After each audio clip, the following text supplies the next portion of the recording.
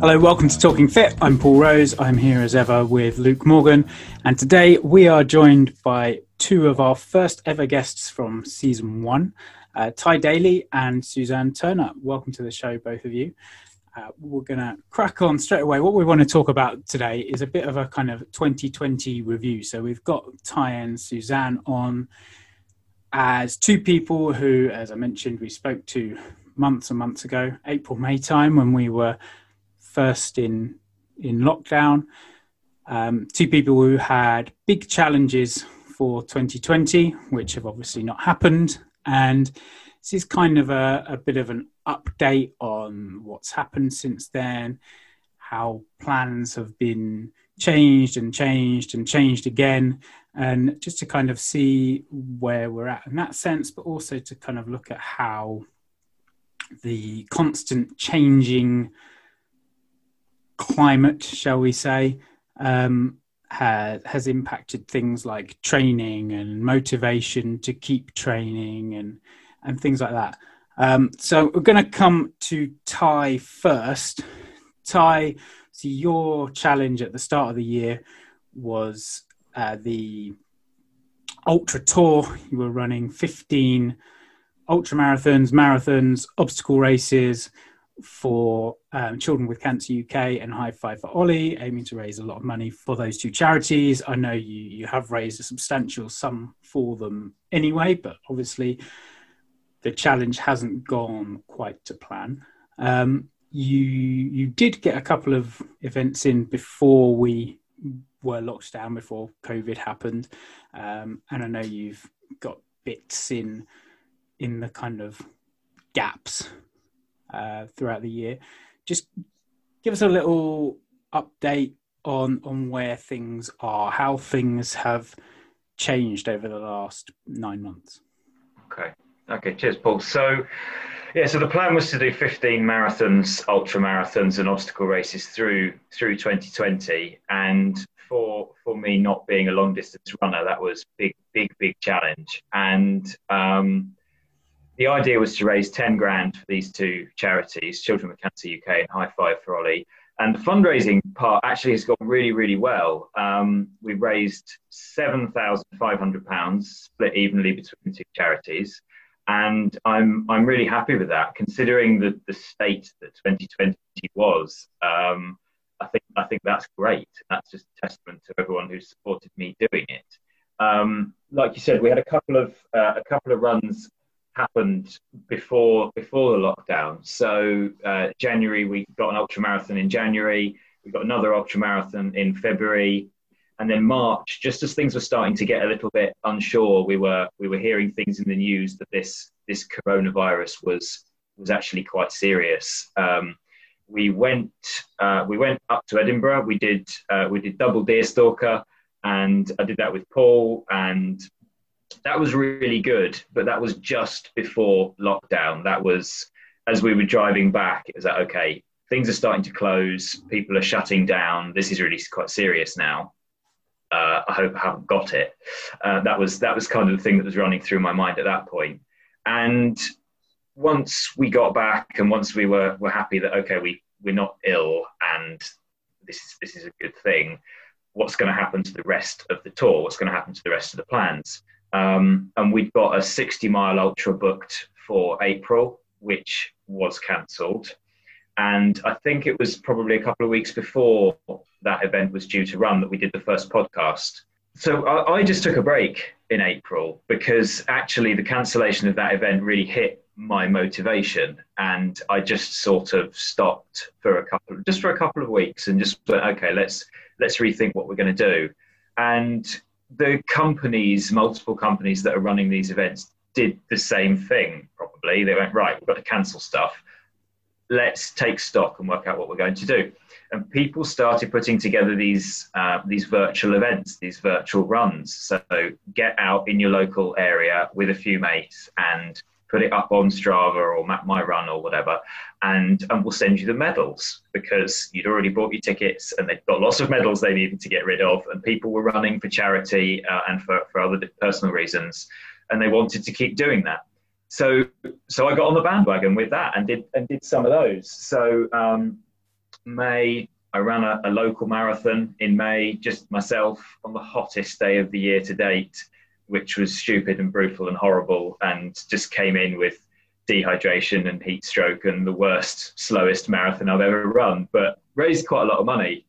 It turns out if you put videos on social media of you in lots of pain, people are more tempted to put their hand in their pocket for you than if you post videos of you having a lovely time running along the coast somewhere.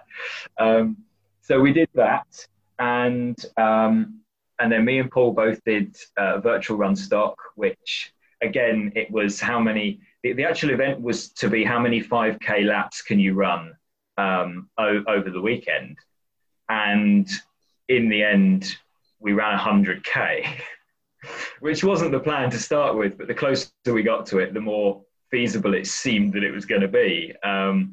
And we ran, I ran 12 miles on the Friday, 20 miles on the Saturday. And then me and Paul got together for a socially distanced run in the countryside on the Sunday, and ended up doing 30 miles to bring it up to the 100K. And again, we raised a few quid there, but I think at that point, people started to get a bit fatigued, I think, with fundraising and virtual events. There seems to be, I don't know if it's a psychology thing, that there seems to be a difference in the support that you get for charities, at least, when you're running on your own or running with your mates virtually, and when you're actually doing an event put on by somebody else. I think running on your own or running with a couple of others around your local area, whilst it might be a challenge because you've set a distance, there isn't very much difference between that and going for a training run. And obviously, as part of this, there was a lot of training running. So essentially, it's going for another run. And it became quite difficult to raise money doing that. Which again, it sort of gets your motivation, because I'm not going to say I don't enjoy running. I wouldn't have done this if I didn't enjoy running a little bit. But I certainly didn't go into this thinking I'm going to have a great time. The idea was to have a real, like a proper challenge, something that I wouldn't naturally have done, and use that as the driver to raise some funds. So yeah, in the summer things started to get a little bit tough and a little bit rocky when it came to motivation. Paul had an idea to dig us out of that. I don't know if you want to talk about Whitehorse, Paul. Yeah, I mean, I was going to say, I think the thing with virtual events, it was a bit like Zoom fitness classes and YouTube fitness classes and things like that. Is at first, when we went into lockdown, there was a bit of a novelty factor, and everyone was still quite upbeat and thinking, well, you know, this is a bit rubbish, but it won't be forever. We'll just embrace it and enjoy it, and it'll be done soon. We'll be back to normal. And then the longer it went on, the more that kind of tailed off and the enthusiasm dropped. And I guess that's kind of natural. And I think one thing we probably learned is things like Zoom fitness classes and virtual events kind of fill a gap. They do a job, but not forever.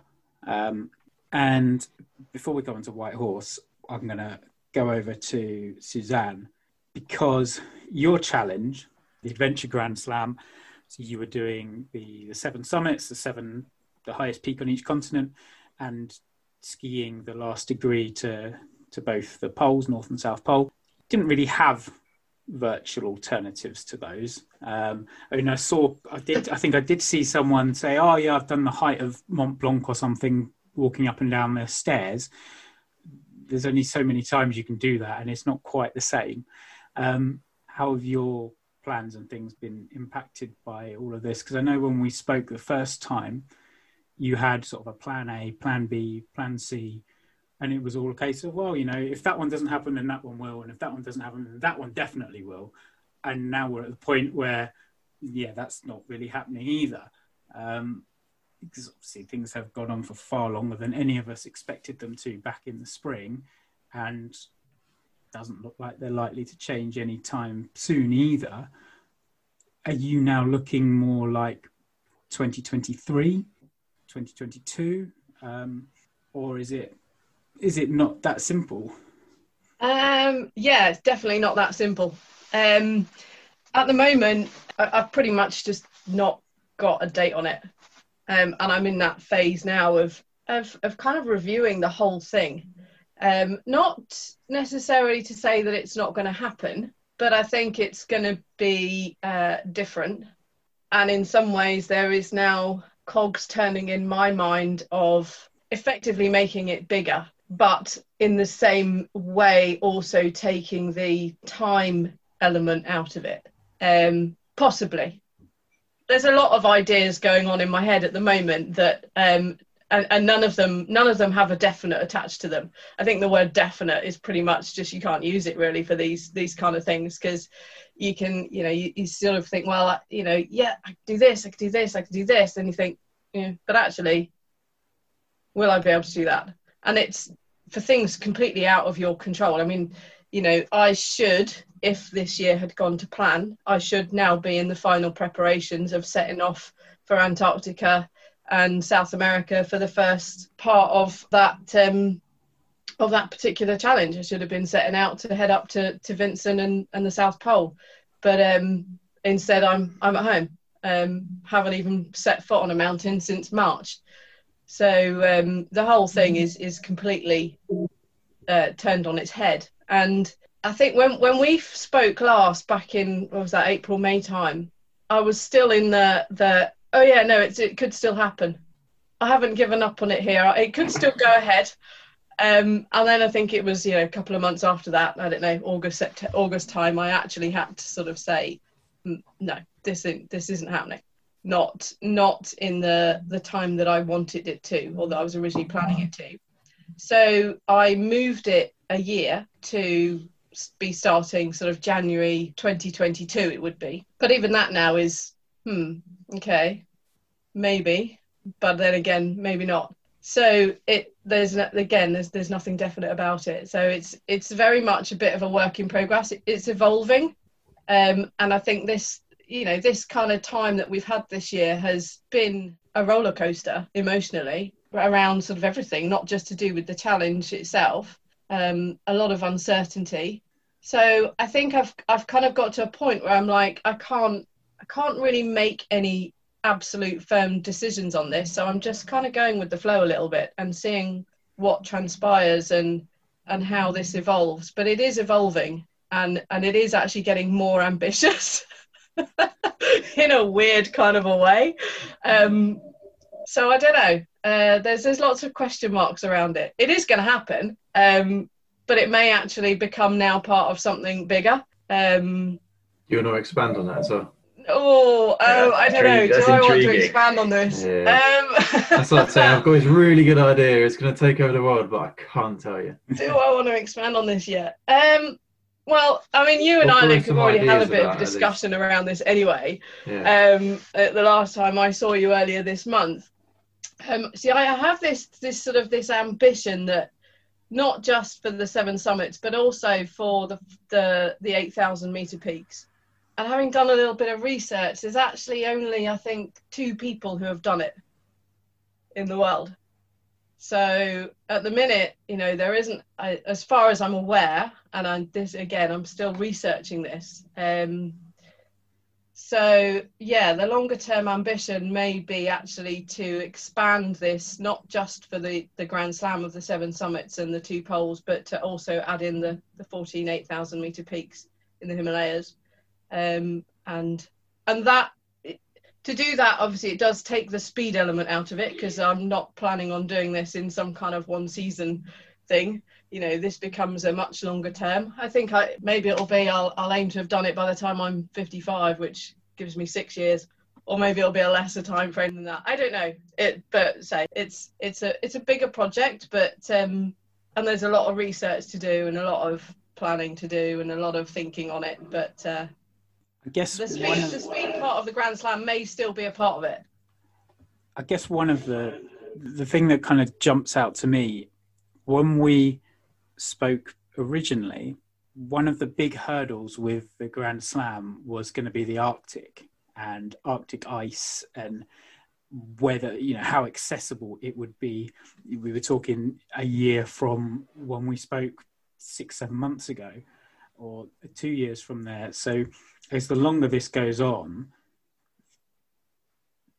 the more unlikely it is that it will be physically possible to do that part of the Grand Slam challenge. And then the other thing when you're talking about the big peaks, the training you have to do requires travel.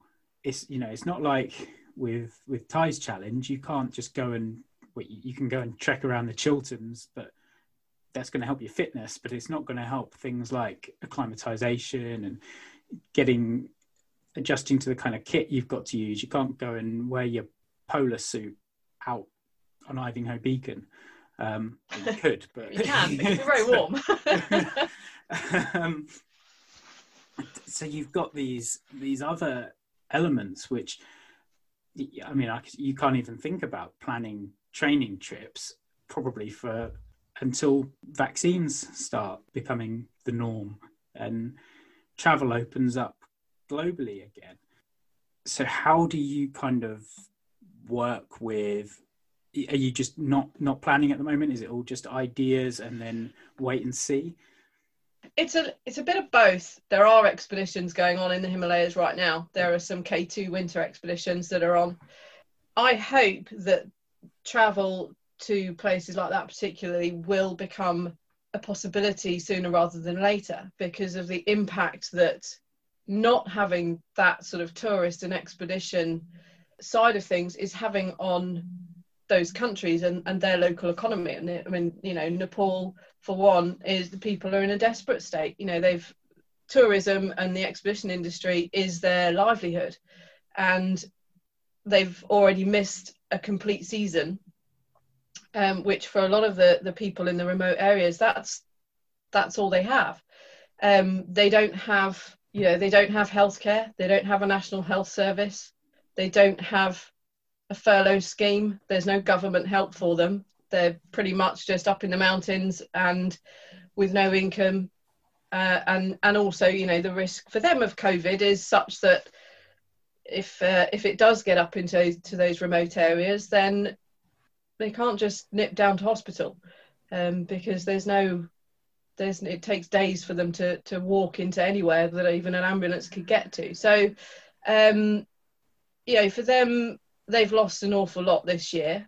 And so I hope that the tourism industry will pick up for their sake, so that, they can get an income back into their economy again. But a lot of it is, we do have to see what happens. From an expedition point of view, we also have to consider the risk of us from outside countries taking this virus into their country. So there's two sides of looking at it. And I don't think anything's going to open up until it's safe to.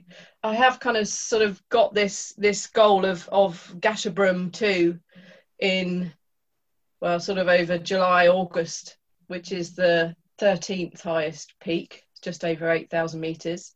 That expedition at the moment is on the cards. It is going ahead as far as we know, but it's still subject to change. Nobody can really predict what's going to happen in the next 6 months. So that is kind of what I'm working towards, is the first big goal of this year. But I'm very much kind of going with the flow a bit, and I'm not kidding myself that actually there is a chance that it might not happen, because we can't predict what's going to go ahead over the next 6 months. So jumping back to Ty, what you did have, well, not this year, last year, 2020, which Suzanne didn't really, was there was a period in the summer where things seemed to be opening up a bit, and there seemed to be a glimmer of hope that maybe the second half of the year would be able to get some events in, and it would just be a case of shifting the time scale a bit. So rather than having your events from running throughout 2020, it would be the second half of 2020 and the first half of 2021. Which you mentioned White Horse. So I think it was late July, early August. It was about 6-7 weeks before the event in September. Yeah. I saw an advert or something for the White Horse ultramarathon, 50 and 100-mile options. 100-mile wasn't an option for either of us. Even if we'd wanted to, you had to have done a 50-miler before or in the last 2 years and be able to prove it to be allowed to enter, which neither of us were in a position to do. But we discussed the 50-mile option, and it was a bit like, well, I don't know about 50 miles. It's longer than we've gone before. And we were both saying this. And then I spoke to my running coach. I basically sent him a message and said, look, 50 miles in 7 weeks' time, is this feasible? He came back and said, you did a 50K last year, 50K to 50 miles. The only difference really is that you walk more. I forwarded that message on to Ty and said, yeah, cool, let's go for it. And then, well, you pick up from there, Ty. Yeah, so I think I'm gonna wind back a little bit to June. We'd finished this virtual run stock, and we'd done the 100K over 3 days, and the longest single day event in my plan was 35 miles. And then there was some 2-day events, which were 60, 70, 79, I think. So we're talking ultramarathon distance each day for 2 consecutive days. And Paul sent me a message about this White Horse and said, do you fancy a 50-mile single day ultra? And at this point, it was almost clutching at straws. It was like I'd got mentally and physically prepared for doing lots of running in 2020. And we were just seeing events being cancelled left, right, and centre. And it was like, well, these guys are running an event. They're a small firm. There weren't hundreds and hundreds of people. So they were allowed to run this event in September. And yeah, had a conversation with Paul and just like, okay, yeah, let's do it. We've got 7 weeks to train for, we're now running another sort of 15 miles on top of what I was planning to do. On the one hand, it was, it's just another 15 miles. On the other hand, I thought back to the end of the South Devon Ultra. And if someone had said to me at the end, all right, you've just got another 15 miles to go, I'd have cried. But we did it, and we signed up for it, and we trained for it. And we did 30 miles in Ashridge and Ivinghoe as a training run for it. And then we got out there, and all the while you're doing this with this sort of shadow over you that they might cancel it the day before. You know, I bought a caravan for this event, just to make sort of flexibility and freedom and to save some money on hotels. I'm not going to lie, and actually that turned out to be a complete godsend because caravan parks were open, but things like toilet blocks and shower blocks were not. So being able to be self-sufficient with accommodation was great. And yeah, loaded up and off we went. All the while expecting to hear, with 24 hours notice that the whole thing had been called off. And it was great, actually. It was great to get out and run. And I think, for me at least, the distance wasn't an issue. It was an issue in my head because it was a psychological barrier and it was a challenge. But actually, having done it, the distance wasn't an issue. And I think a lot of that was that we hadn't had an event for a long time, and all the other events that I had booked for the year had essentially all been postponed to 2021. A lot of them were with one company. And they essentially said, right, we're going to bounce all of our events to 2021. And it was just a relief to be able to get out and do something on new trails. And so for me, psychologically, trail running is about going to new places and seeing new things. And you don't get that running ever increasing loops around your house and your local area. I mean, we're both quite fortunate, I think, Paul and I, in that Paul's got Ashridge and I'm over in Essex, and we've got some lovely countryside as well. but it does get a little bit samey. So getting out and running White Horse was just a breath of fresh air. And it was going to be that one last shout as well. So from a fundraising perspective, we did really well that day. It had been a while since we'd done an event, so it was a bit new and a bit fresh.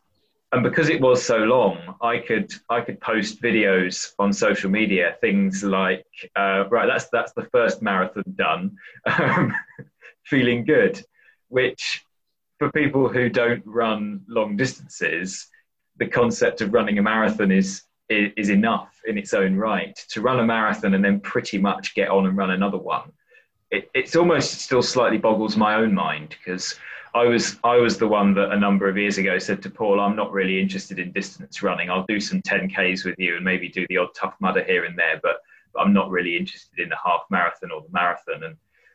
And yeah, I'm still slightly taken aback by the fact that it was even possible.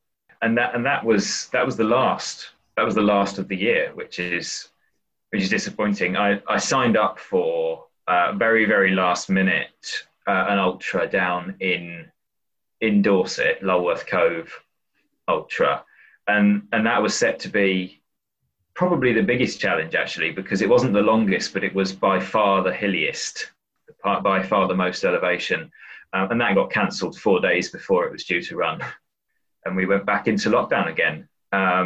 So I did get some training in for that, and that was due to be the first week of November, I think. So that kept the training, and then after that, I'll be honest, I just stopped. I've done some running since, because 2021 was a thing, and the intention was and still is to do some more events. So those who listen to the first podcast will be aware that the very first event, the Blade Runner, up in Pen y Fan, I didn't complete that. It was, to date, my only DNF, and I am going to go and get that patch. I am going to go and finish that. But whether it will run this year, I don't know. I've got a ticket for it. It's on the 30th of January, and I'm training for it. That motivation is back now to get back on and do some more training for that. But the reality of it is, I think, it's going to get postponed. And hopefully it will be postponed, and hopefully the organisers will be able to put it on later in the year. But actually, we're seeing small businesses going out of business now. And for the so Suzanne, you mentioned about the economies in countries like Nepal, and clearly they have it a lot worse than we do, because we're fortunate enough to have a lot of government support.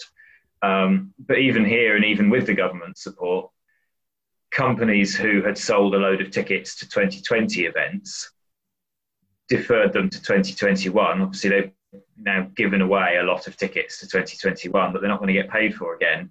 And if they have to start deferring 2021 events into 2022, I don't know what the impact of that's going to be. So we might start to see events that we were expecting to run at some point actually not run at all, because the companies who are running them just don't survive this. So, I mean, I hope that we can get vaccines sorted out and things back to some semblance of normality quite quickly for everybody's sake, really. So Ty, Suzanne's obviously talked about how her plans might change next year. Mm-hmm. You've briefly mentioned there, you think some events may run, some events may not run. Are you going to try and replicate everything that was planned for 2020 and bring it over to 2021, or are you just going to, add your own little twist to it, a little plot change? What I'm going to do, so the intention for me, because I'm not an ultra runner. I'm not one of these. I'm not one of these. Okay. All right. Now maybe I can get away with saying that. Yeah, but I'm not one of these springy people who is able to run 50 miles a day for 5 straight days and then come out the other end of it and still have feet. Yet. Well, potentially. Let's see how we go. And that's kind of where what I'm coming on to. The intention was to run 15 ultra marathons in 1 year, which was not sustainable long term. The people who do this year in, year out have trained and built up to that slowly and developed that kind of physical resilience that is necessary. And it's often a full-time professional sport for these guys. I went into this knowing full well that my body would not cope to do 15 ultra marathons in 12 months back to back for 24 months. That was never the plan. That was never the goal. So I'm playing it by ear. I really am, because what I don't want to do is go into this all guns blazing thinking that it's all going to be fine, because it won't. It won't, because we're still not out of the woods with regard to COVID, and it won't because from the changes I've seen in my body this year, running 15 ultra marathons next year is not sensible. I will run ultras next year because I've got the bug and I want to, and I'm really enjoying it. I will start by running the events that I currently have tickets for. If they run again, that's what I'll do. Ultimately, the fundraising goal was £10,000, and it was arbitrary, really, because Children with Cancer UK will always need fundraising, and High Five for Ollie are fundraising to a target, and that target is 250,000. So obviously my fundraising is split 50-50. So that's 3,500, 3,750 into each charity. I wasn't about to go into this and say I'm trying to raise £250,000. The High Five for Ollie guys have put in an absolute sterling effort, and I think are now up to about 210,000.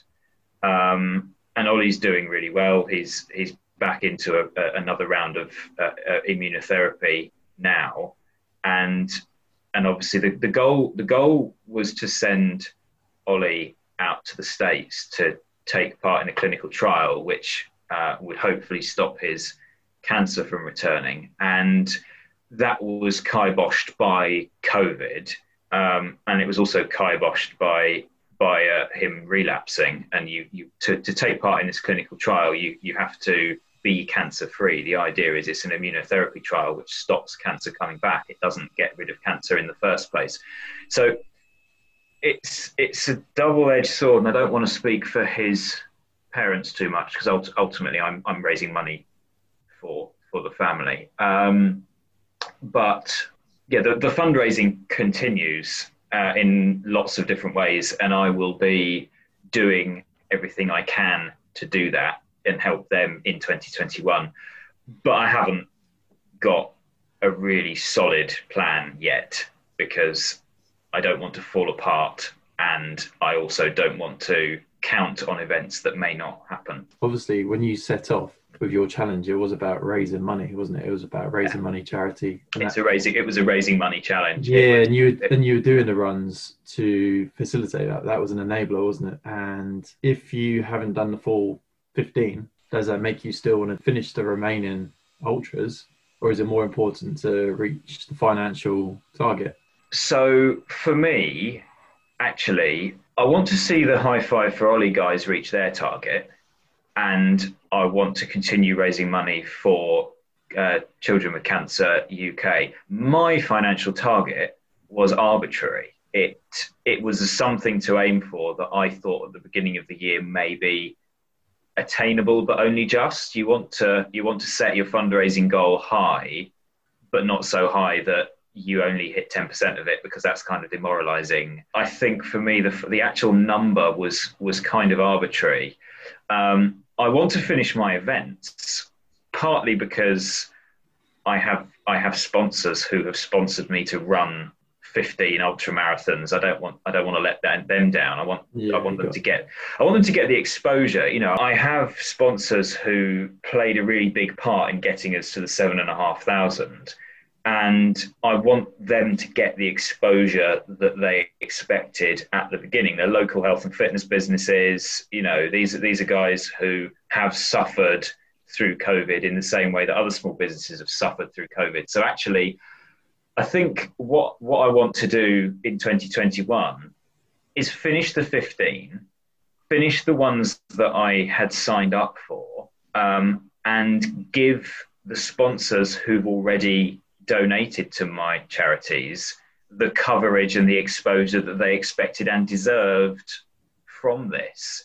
And if we can hit the 10,000, fantastic. If we can help High Five for Ollie hit their 250,000, also fantastic. But I am also very conscious that the country has a lot of issues to overcome still, and people in the main are not feeling flush at the moment. It's hard for charities, and it's hard for charities partly because lots of their fundraising events have been cancelled, and partly because lots of people don't have the stability, the disposable income, and the confidence in the future that allows them to donate large sums of money to charity. And what I'm hoping is that the first part of 2021 alleviates a lot of those concerns. So, Suzanne, Ty's touched on a bit about kind of motivation and things being cancelled, so just stepping back, taking a break from things. And one thing over the last 12 months that we've all really had to do is perhaps, well, not all of us, but those of us who are often motivated by more extrinsic goals have had to find things more intrinsic to keep us going, or we've had to, like Ty said, just take a break, step back. How have you found your kind of motivation to keep going, keep working towards your goals and your revised goals, revised plans? To be honest, I think my motivation completely nosedived, and I've struggled. You know, mental health, my sort of mental health definitely took a hit. You know, I've had my battles with depression and anxiety over 4 decades, and I still have that. I'm very much someone who needs to have something to work towards, and so I suppose the effect of, you know, all the, you know, this past sort of 8 months, 9 months, however many, can't even think how many months it's been now, 9 months, and, you know, everything being cancelled, it kind of left me a bit sort of, I suppose, floundering around a bit like a fish out of water. I was like, well, you know, what am I going to be training for? And I started off pretty positive. You know, I did a virtual Everest challenge myself that was, I don't know, back in about May time, I think. I live on a hill, and decided that I was gonna, you know, trudge up and down the hill however many times to complete the equivalent height of Everest, which and it's interesting what Ty was saying earlier about it being harder to fundraise for virtual events. I think it definitely sort of has been, because I did make an error with that, because when I worked it out and I sort of plotted our hill and thought, it's got a 21 meter elevation. So I worked out how many, you know, I think it was something like 160 times or something I'd have to go up and down the hill. I thought, that's fine, I'll do that in a day. And then when I was actually doing it and I was walking up the hill, I was thinking, something doesn't seem quite right here. And when I looked at it again, it wasn't 21 meters, it was 21 feet of elevation. So actually it took me 5 days. And instead of it being, I think, something like 160 times up and down the hill, it was over 1,000 times up and down the hill. So that was a big whack oops moment, and it was unbelievably boring. So I kind of spiced it up on the last day by doing the last day of it all in different fancy dress costumes. So just to try and kind of make it a bit more interesting. So yeah, that was pretty tough. And then I think I did another one in August, and I went out on a 40-mile yomp round the Chilterns. You know, just as a kind of a way to sort of, do a bit of fundraising and sort of keep myself going. But I think after that, then I bombed. I did go back to work in September. I work at my local climbing wall, and we got that all ready to open in October. We opened in October. I got promoted, got made the manager of the centre, which was fantastic, especially at that having had no work over the summer. We opened for a month, then we closed again, and then we opened again on the 2nd of December, and then 2 weeks later we closed again. And so this sort of this real roller coaster of uncertainty, of things changing, and that first long lockdown, I coped with it quite well mentally. I think I'd resigned myself to, okay, well, my challenge isn't going to work, so we'll just, I was getting out in the summer, walking and feeling very grateful to having the Chilterns all around me to keep out and about in. And then the second lockdown was not so easy to deal with. And then this one that we're in now, got to be honest, it was a big blow. I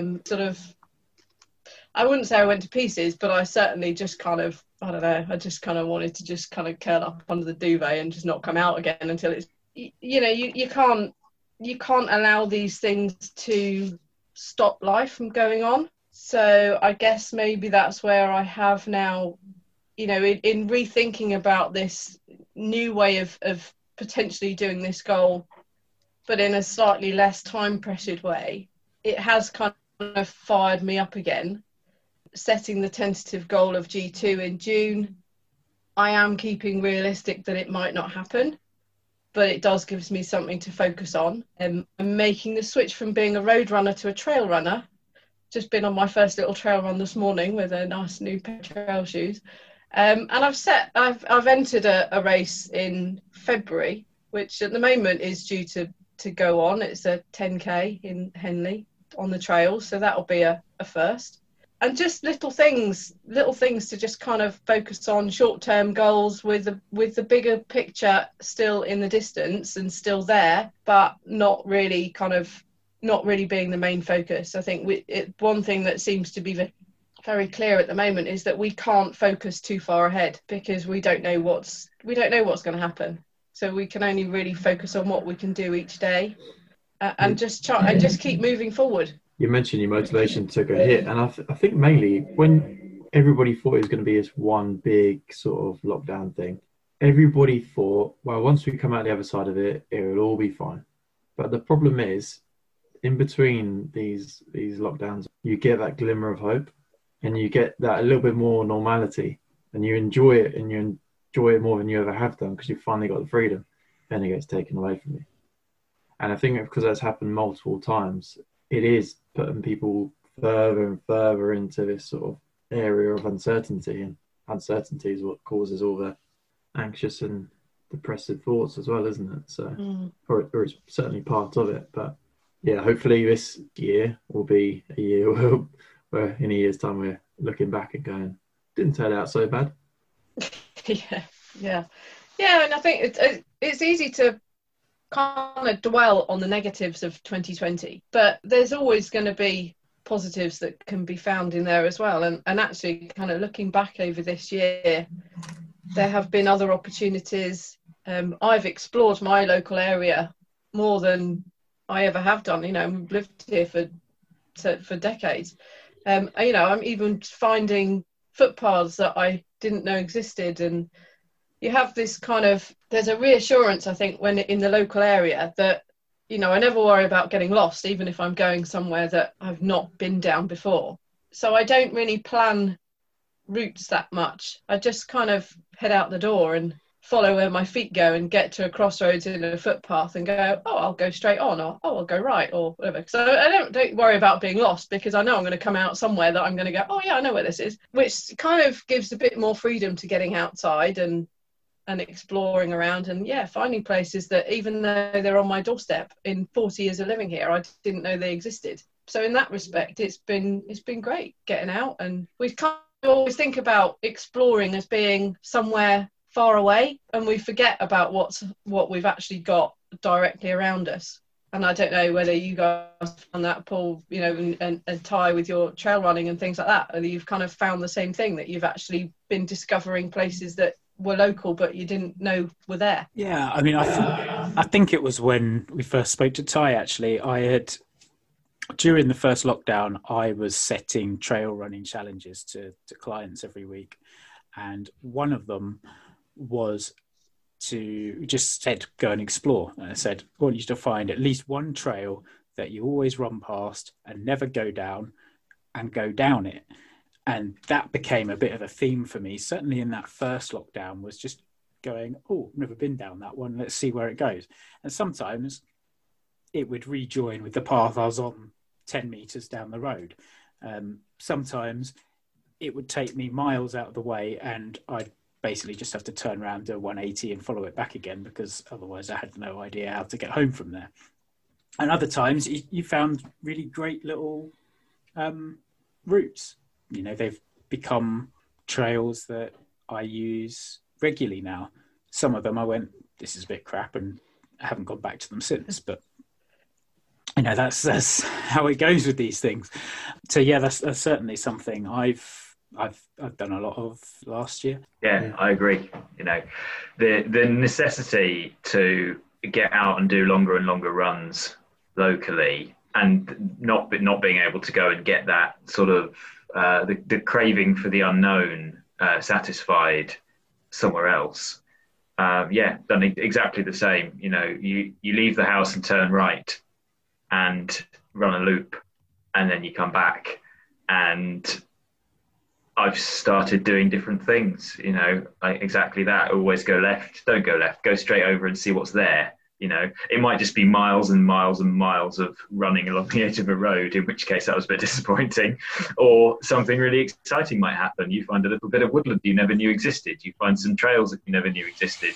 You know, we're lucky we've got the Flitch Way, and the Flitch Way is one of these, it used to be a railway line. So it's very flat and very straight and very long. So if what you need to do is just pound out a load of miles, it's quite good. But it's also got lots of little trails that come off the edge of it, and lots of little bits of woodland and things here and there. And you only have to go a few hundred yards and you find exciting new things that actually most people, myself included, normally just run straight past. So yeah, no, agreed. And I found Suzanne, myself, doing the same thing, rather than looking. So I've not been here for decades. I've been here coming up on 2 years now. And I'd find that I'd look on Google or I'd look on Strava, map my run, or whatever it's called. And I'd look at where I was going and I'd plan a route and then I'd follow it.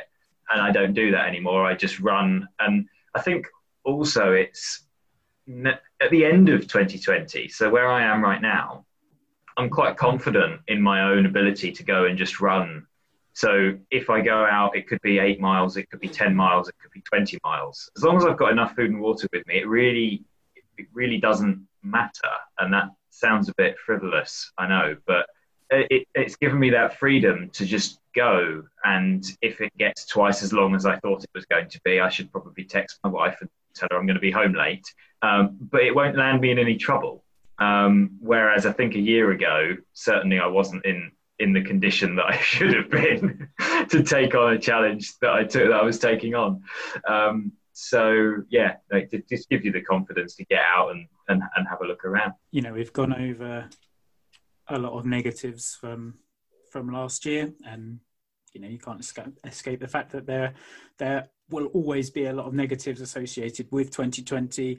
And you know, we've mentioned the almost the dangling of the carrots and then snatching them away just as you get close multiple times, which has hurt a lot of people. But I think to finish up, we've kind of started down that road already. There have been lots of positives that have actually come out of the year as well. So I think we'll just go around everyone one by one and just name one positive that we haven't already talked about that has come out of the year for you. I'm going to start off and put you on the spot, Suzanne. I think I've kind of learnt to relinquish control. I've always been, and I think, you know, it's part of this sort of anxiety and that sort of thing, that I've always sort of felt this need to be in control of things. Even like Ty just said, you know, not going out for a run unless I've planned the route and I know exactly where I'm going and that sort of thing. And so it's been one of the hardest things for me to get my head round this year, because of, like you said, all the, you know, carrots dangled, suddenly being taken away, changing, plans completely annihilated. And that's been really hard for me to deal with. But I think actually now I've kind of reached a point where I've just sort of said, you know what, it's okay. You know, I live in a lovely part of the country. I've got a roof over my head. I've got food in the fridge.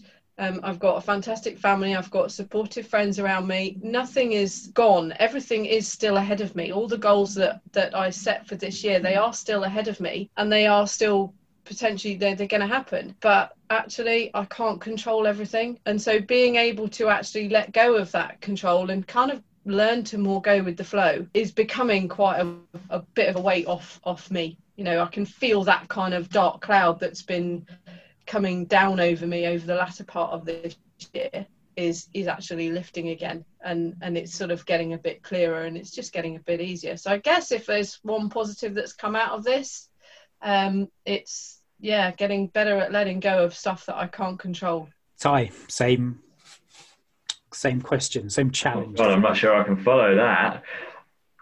I agree for a start that initially I was quite disappointed that things were being cancelled and postponed. And now coming out, not necessarily out the other side of it, but certainly coming out the end of 2020, it certainly washes over me more.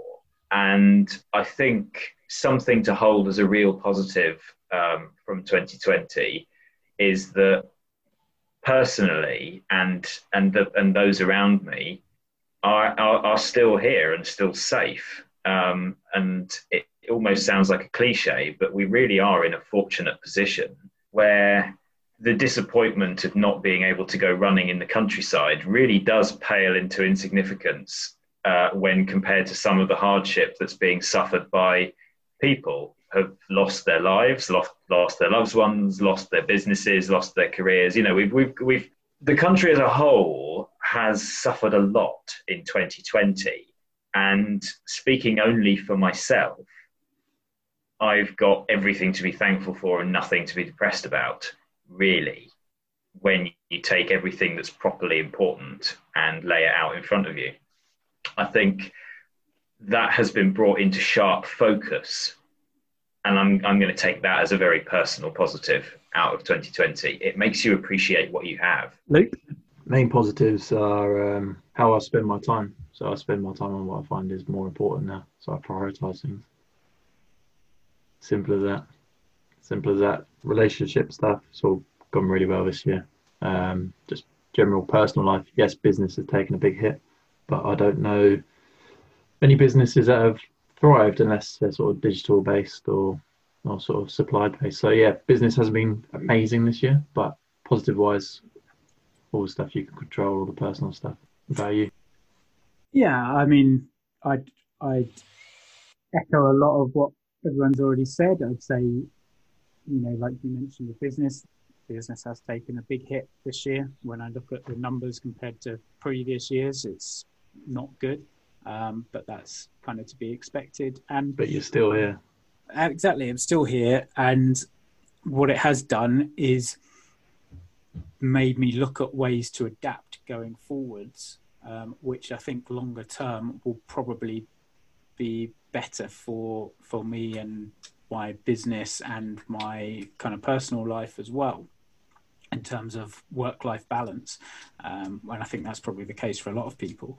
And then in kind of a purely selfish physical goals kind of side of things, I ran my first 50 miler this year, which I had no intention of doing this time last year. And, you know, I started, as you know, last January. I set the goal of running 2,000 kilometers in 2020. That had also been my goal in 2019, and I hadn't made it. I'd fallen short by, I think it was about 150k. And in the end, rather than running 2,000 kilometers, I ran over 2,000 miles. So I stuck another 60% on what my goal was, which I don't think would have happened were it not for lockdowns and COVID and the likes. And yeah, I think that's my positives. So very quickly, Suzanne, where can people go to find out more about you and your challenges? So I'm on Facebook, which is called Suzanne's Challenge page, and Instagram at Suzanne Turner Adventure. Ty? Yeah, so you can check out my website, runtobeatcancer.co.uk, or Facebook, Running to Beat Cancer. And Luke? Yeah, you can find me on Instagram on Zen_anatomy, Facebook Zen Anatomy Sports Therapy. And this is the end of the first series. So we're going to be bringing out a new series very soon.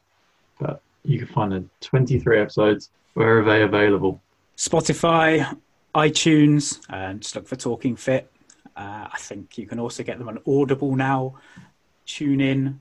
You apparently, I haven't actually tried this. I'm not going to try it right now, but you can ask your, I won't say the name because it will start flashing and trying to work it, but the Amazon device that begins with an A, you can ask it to play Talking Fit and it will play us. So yeah, you can find us all over the place, wherever you get our podcasts, and on Instagram at Talking Fit Pod. And I am at Paul Rose PT across the board, Facebook, Instagram, etc. So yeah, thanks guys for coming on today. Thank you everyone for tuning in. Thanks for having me. And yeah, thanks everyone for tuning in and listening to us. And we will speak to you in season 2 in probably a couple of months' time. Thanks very much. Goodbye.